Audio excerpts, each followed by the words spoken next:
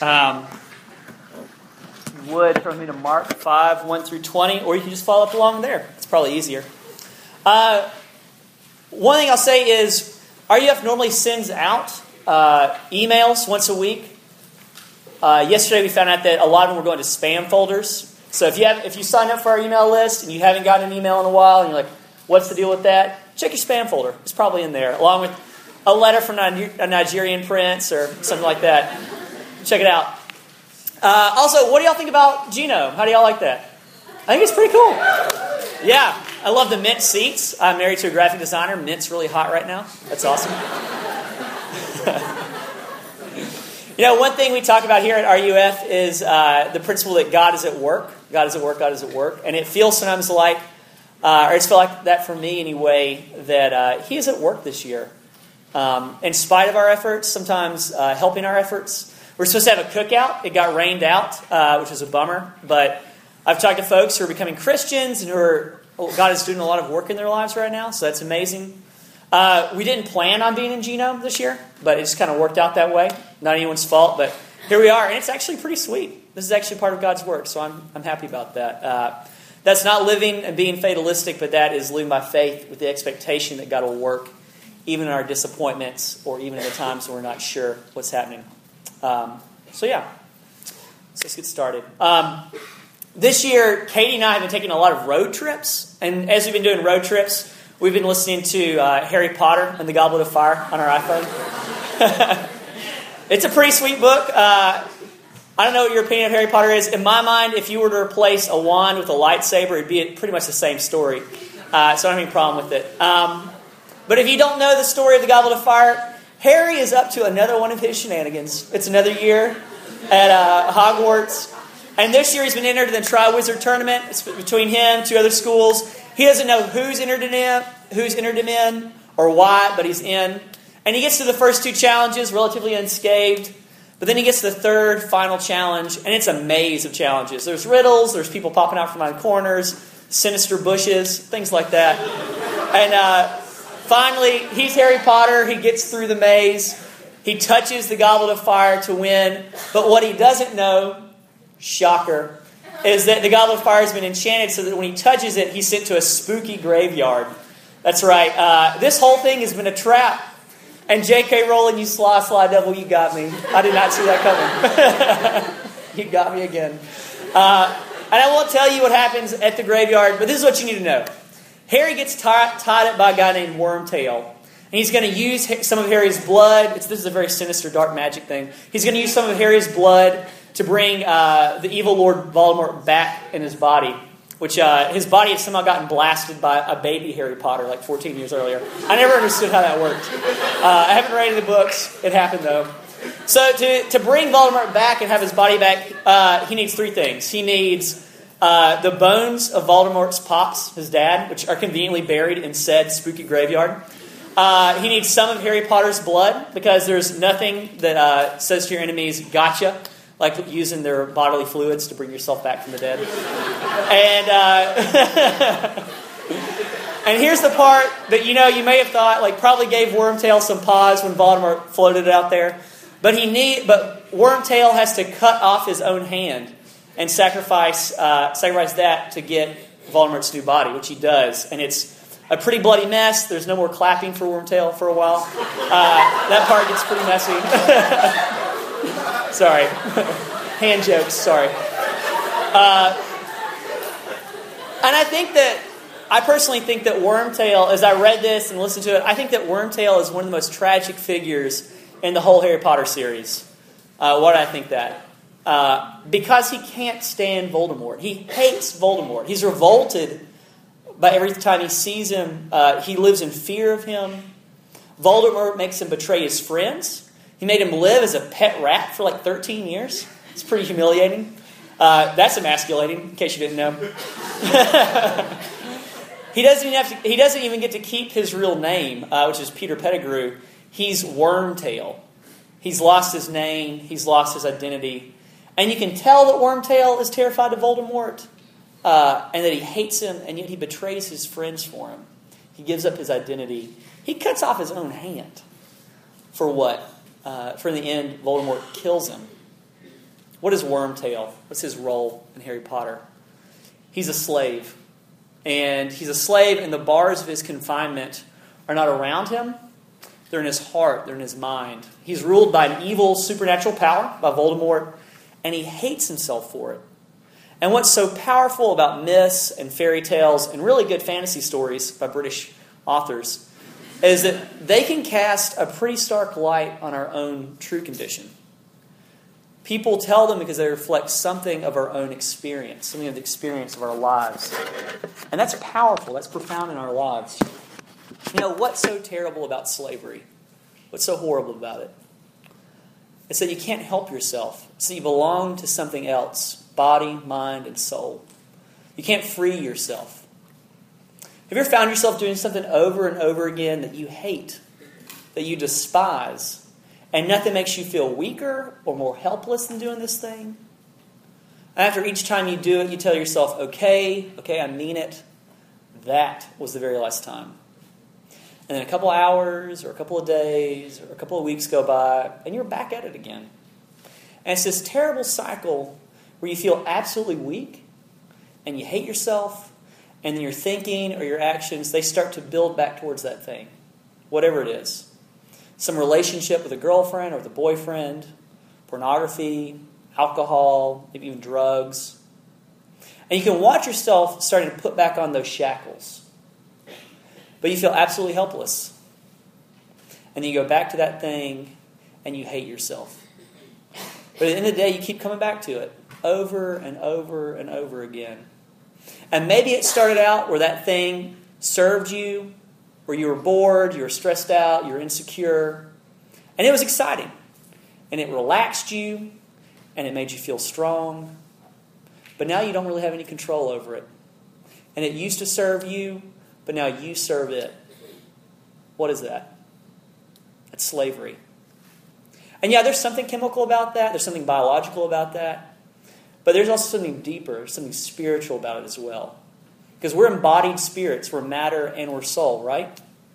And there are real powers, there are real spiritual evils which will rule over us if they can. But at the end of the day, everybody's going to serve something. And here in Mark 5, I want us to see that only Jesus rescues us from evil to serve God. So as we read tonight, we're going to focus on two really basic points. What does Jesus save us from? And what does Jesus save us into? What does he save us to? What does he save us from? Before we begin that, though, I'm going to have to say this about demons and the devil. I didn't go to seminary. Super excited to talk about the devil. That's not my thing. But I will say this, that neither good or evil is impersonal. And for a lot of modern people like us living in the West, here at UNC, this may be hard to stomach because it seems sort of superstitious. Kind of the stuff of horror movies, the stuff of gargoyles in old churches. Satan, we're kind of told or taught or assumed that Satan is this kind of personification maybe of psychological forces from kind of a pre-scientific age. However, Mark doesn't treat Satan as a myth. The Bible doesn't treat Satan as a myth. I'm not going to treat Satan as a myth here either.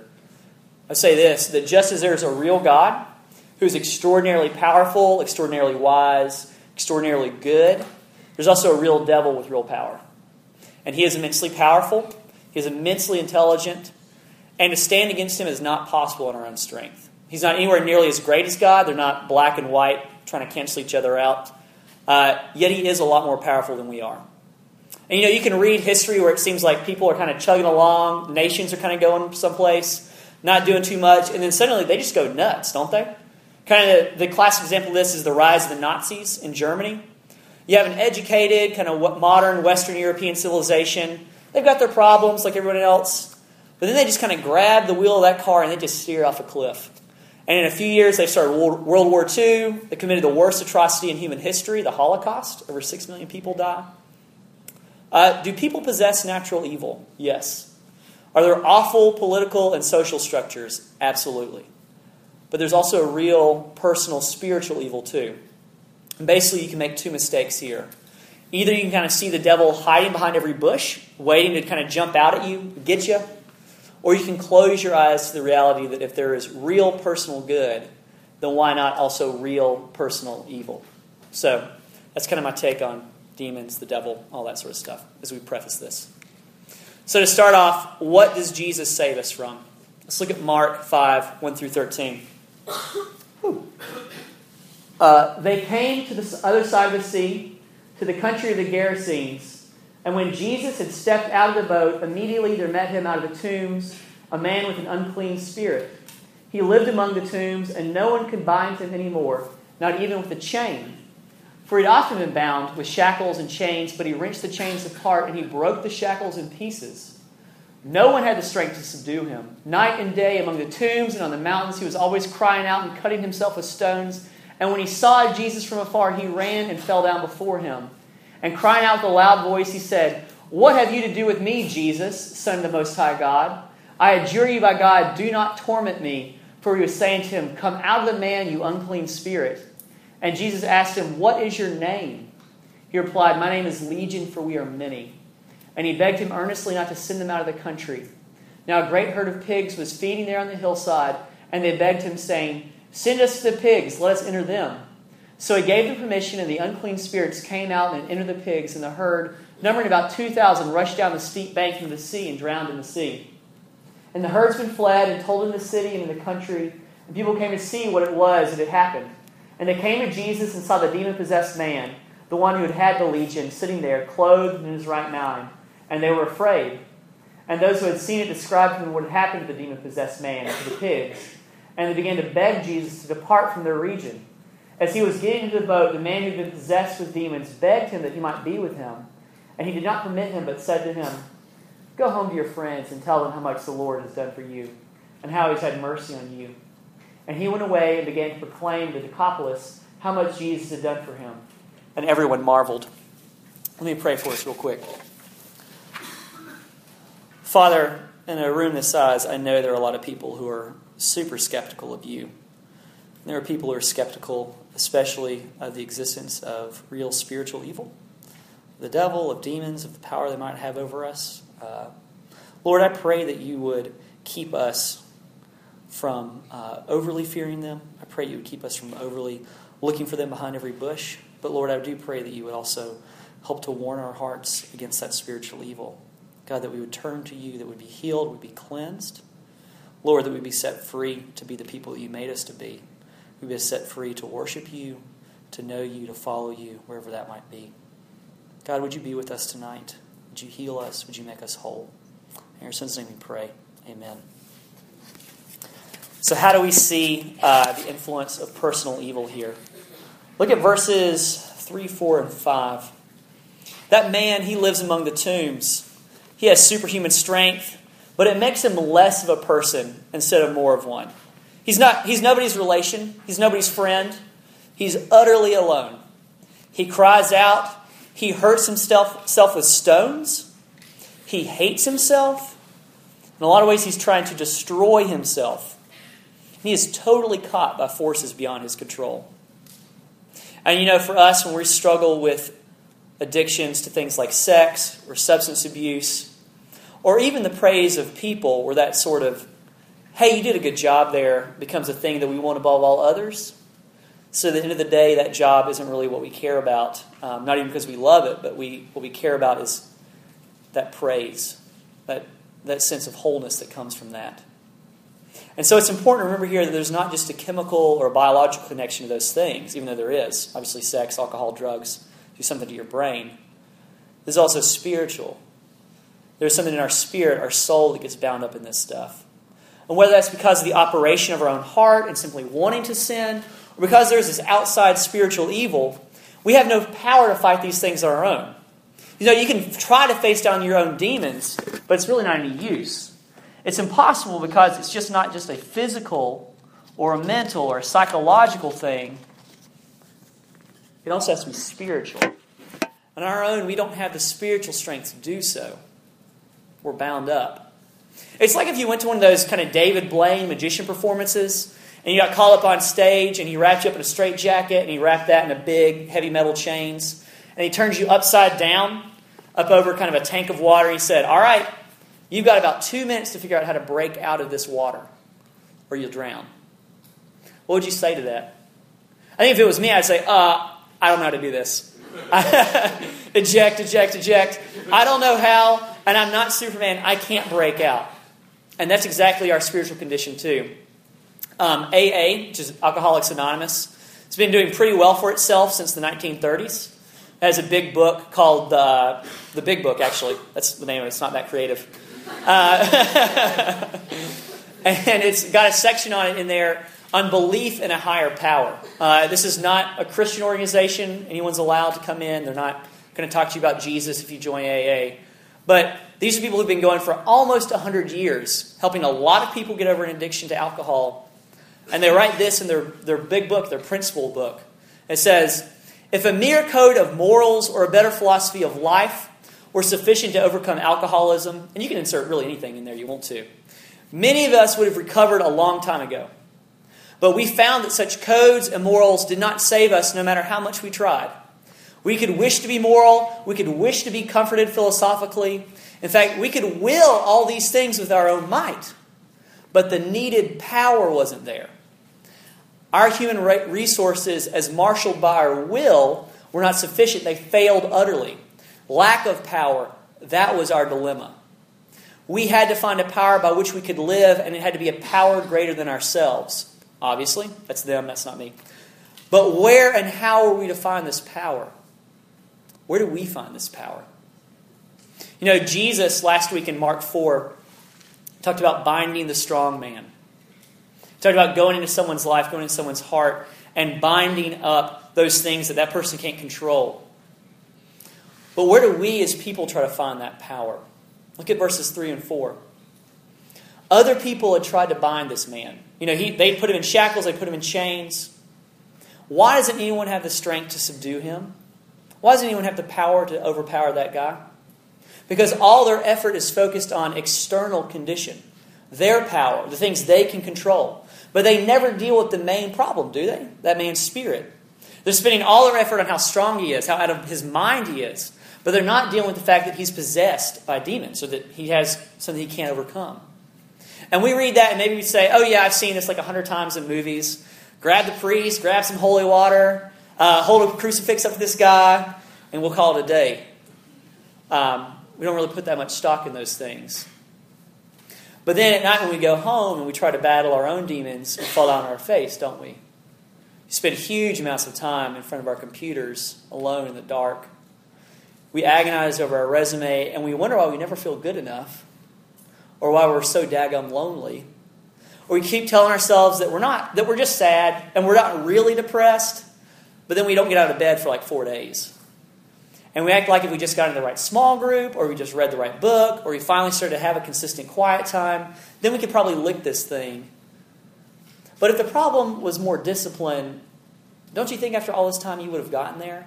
That you would have mastered that thing? I mean, how much time have you put into that stuff? You know, the reason that you hate yourself so much when you fail in this is because the shame you feel over the fact that you really don't have the discipline necessary to pull this thing off. You don't really have the power necessary to liberate yourself. You know, if there was some formula, don't you think somebody would have come up with it by now? But those things aren't possible because it's a spiritual problem, because you have to deal with your heart before the Lord. And you don't have the power in yourself to deal with those spiritual problems. Because the biblical witness is that by nature we are spiritually dead, spiritually sick, spiritually bound. And in some way we all know that, don't we? Otherwise, why do you get so frustrated when you go to back to those things that you hate? Because it highlights how powerless you are. Because it makes you feel that weakness that you hate so much. And there isn't a formula to this. And that's what's terrifying to us. Why is that? Because at the end of the day, we want to have the power to fix ourselves. We want to say to ourselves, okay, I'll learn the formula to fix this thing. I'll master this technique. And when I do, then I'll be better. I'll be the person in charge of healing myself. And what's behind that fear? Look at verse 7. Ooh, that's so high. And crying out with a loud voice, he said, "What have you to do with me, Jesus, Son of the Most High God? I adjure you by God, do not torment me." You know, here's a basic principle for everybody. That everybody in some deep, deep, deep way is desperate to be known, is desperate to be healed, and yet at the same time they are absolutely 100% terrified of that too. This man wants healing. He rushes to Jesus. It says earlier, immediately, as soon as Jesus gets out of the boat, he goes to him. Why does he do that? For healing, right? Because he wants to be free. Yet what does he say? Don't torment me. And he's caught between these two poles. Over here, there's this longing to be healed. And over here, there's this intense fear that if the person with real power came into their life, he would destroy them. And we get caught in between that fear. God, what will you do to me if you see me? What will other people do to me if they really knew me in the deep, dark, secret places of my heart?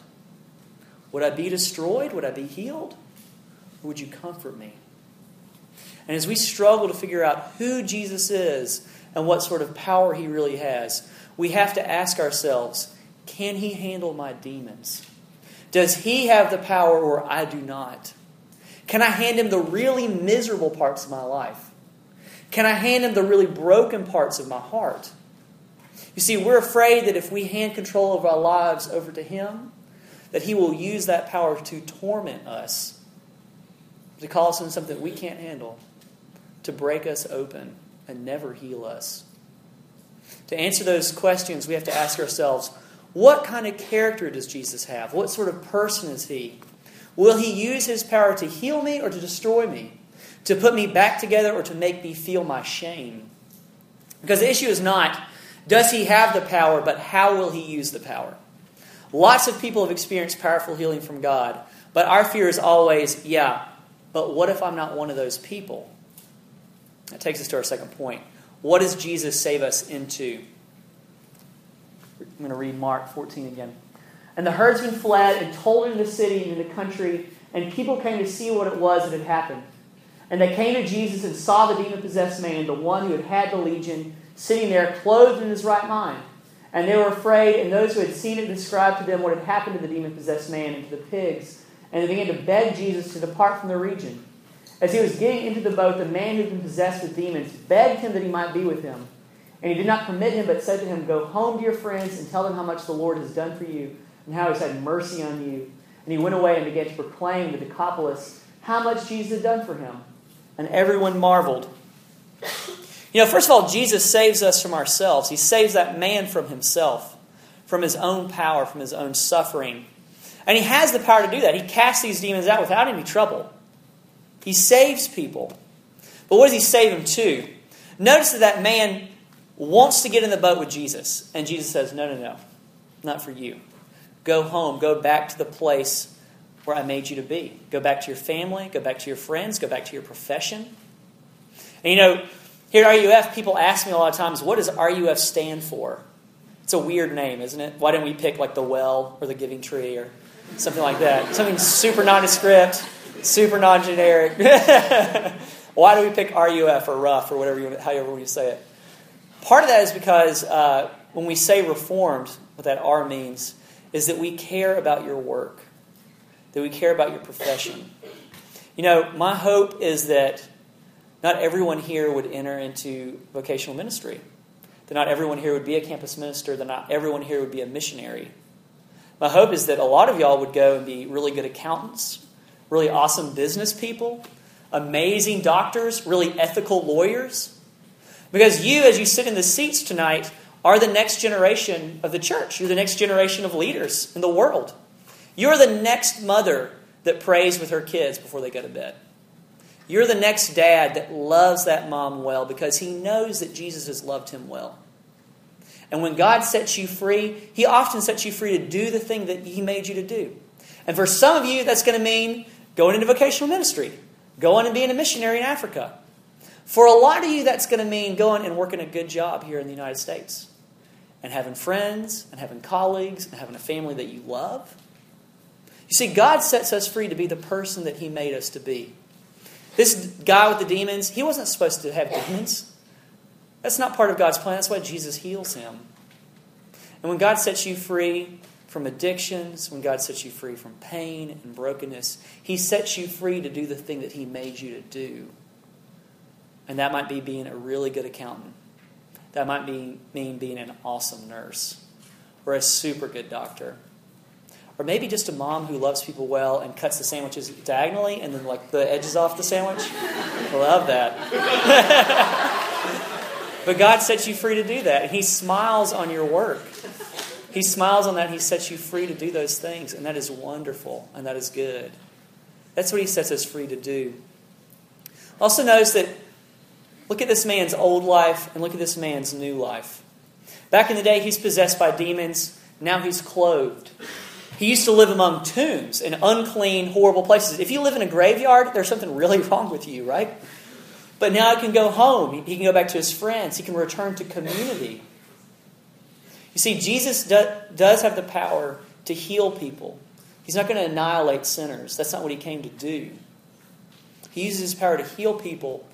But for that man, for us, there's a cost that comes with that healing. What do I mean by that? That man, when he gave into that healing, he gave up some of his power.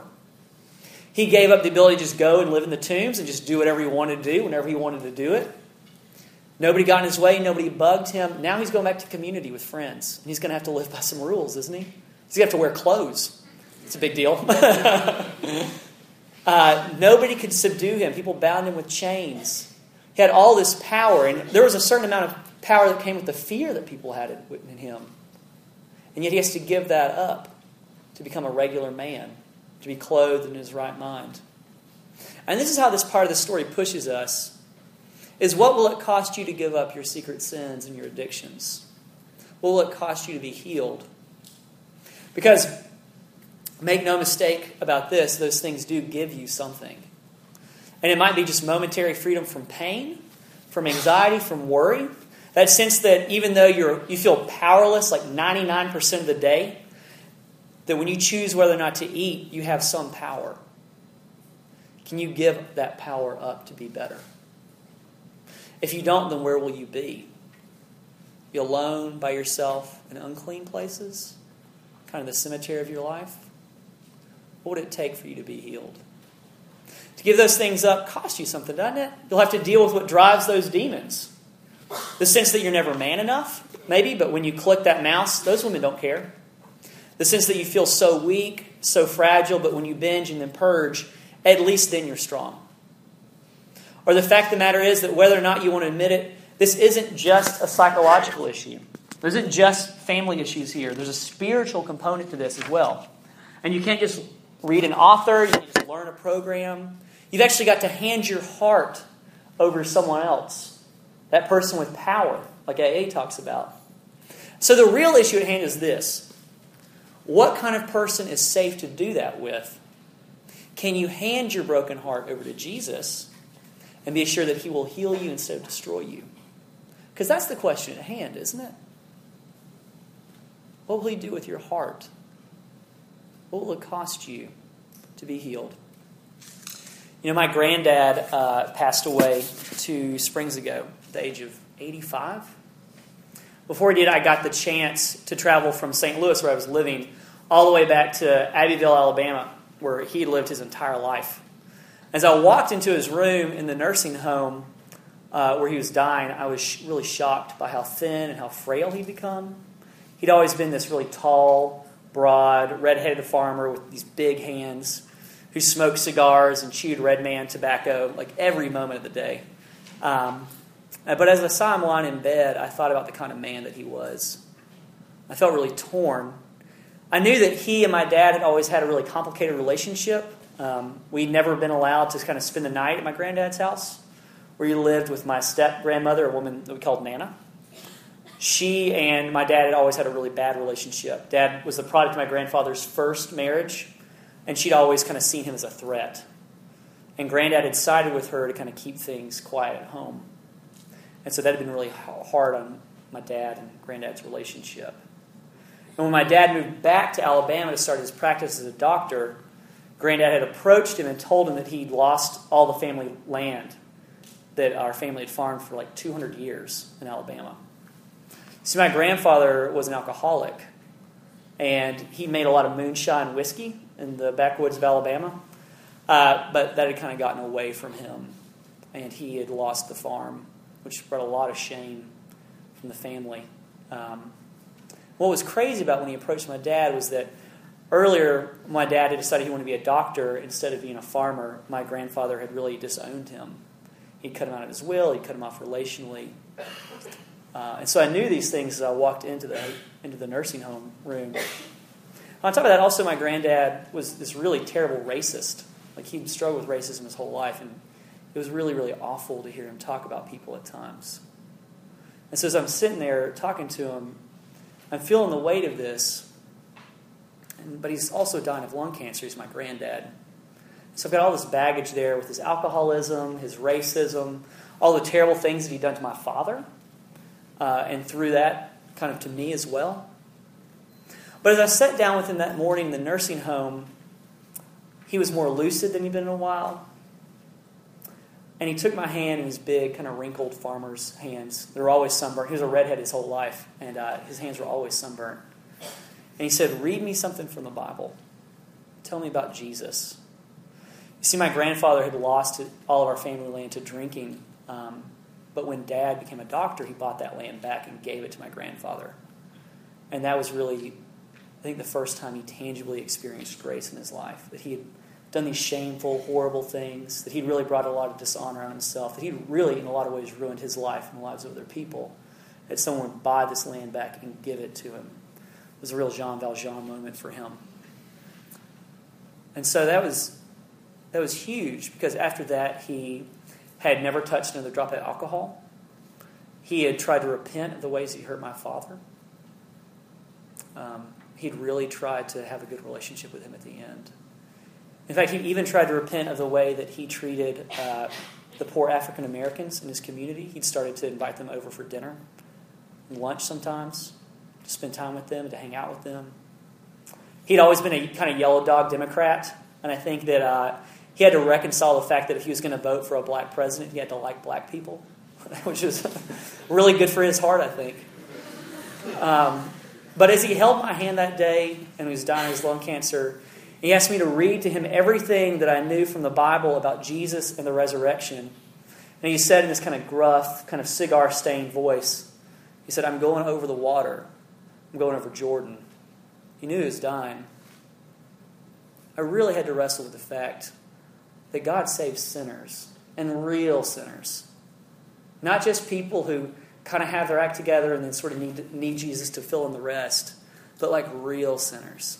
People who lose the family land, people who are racist, people who are alcoholics, people who have demons. You struggle with that.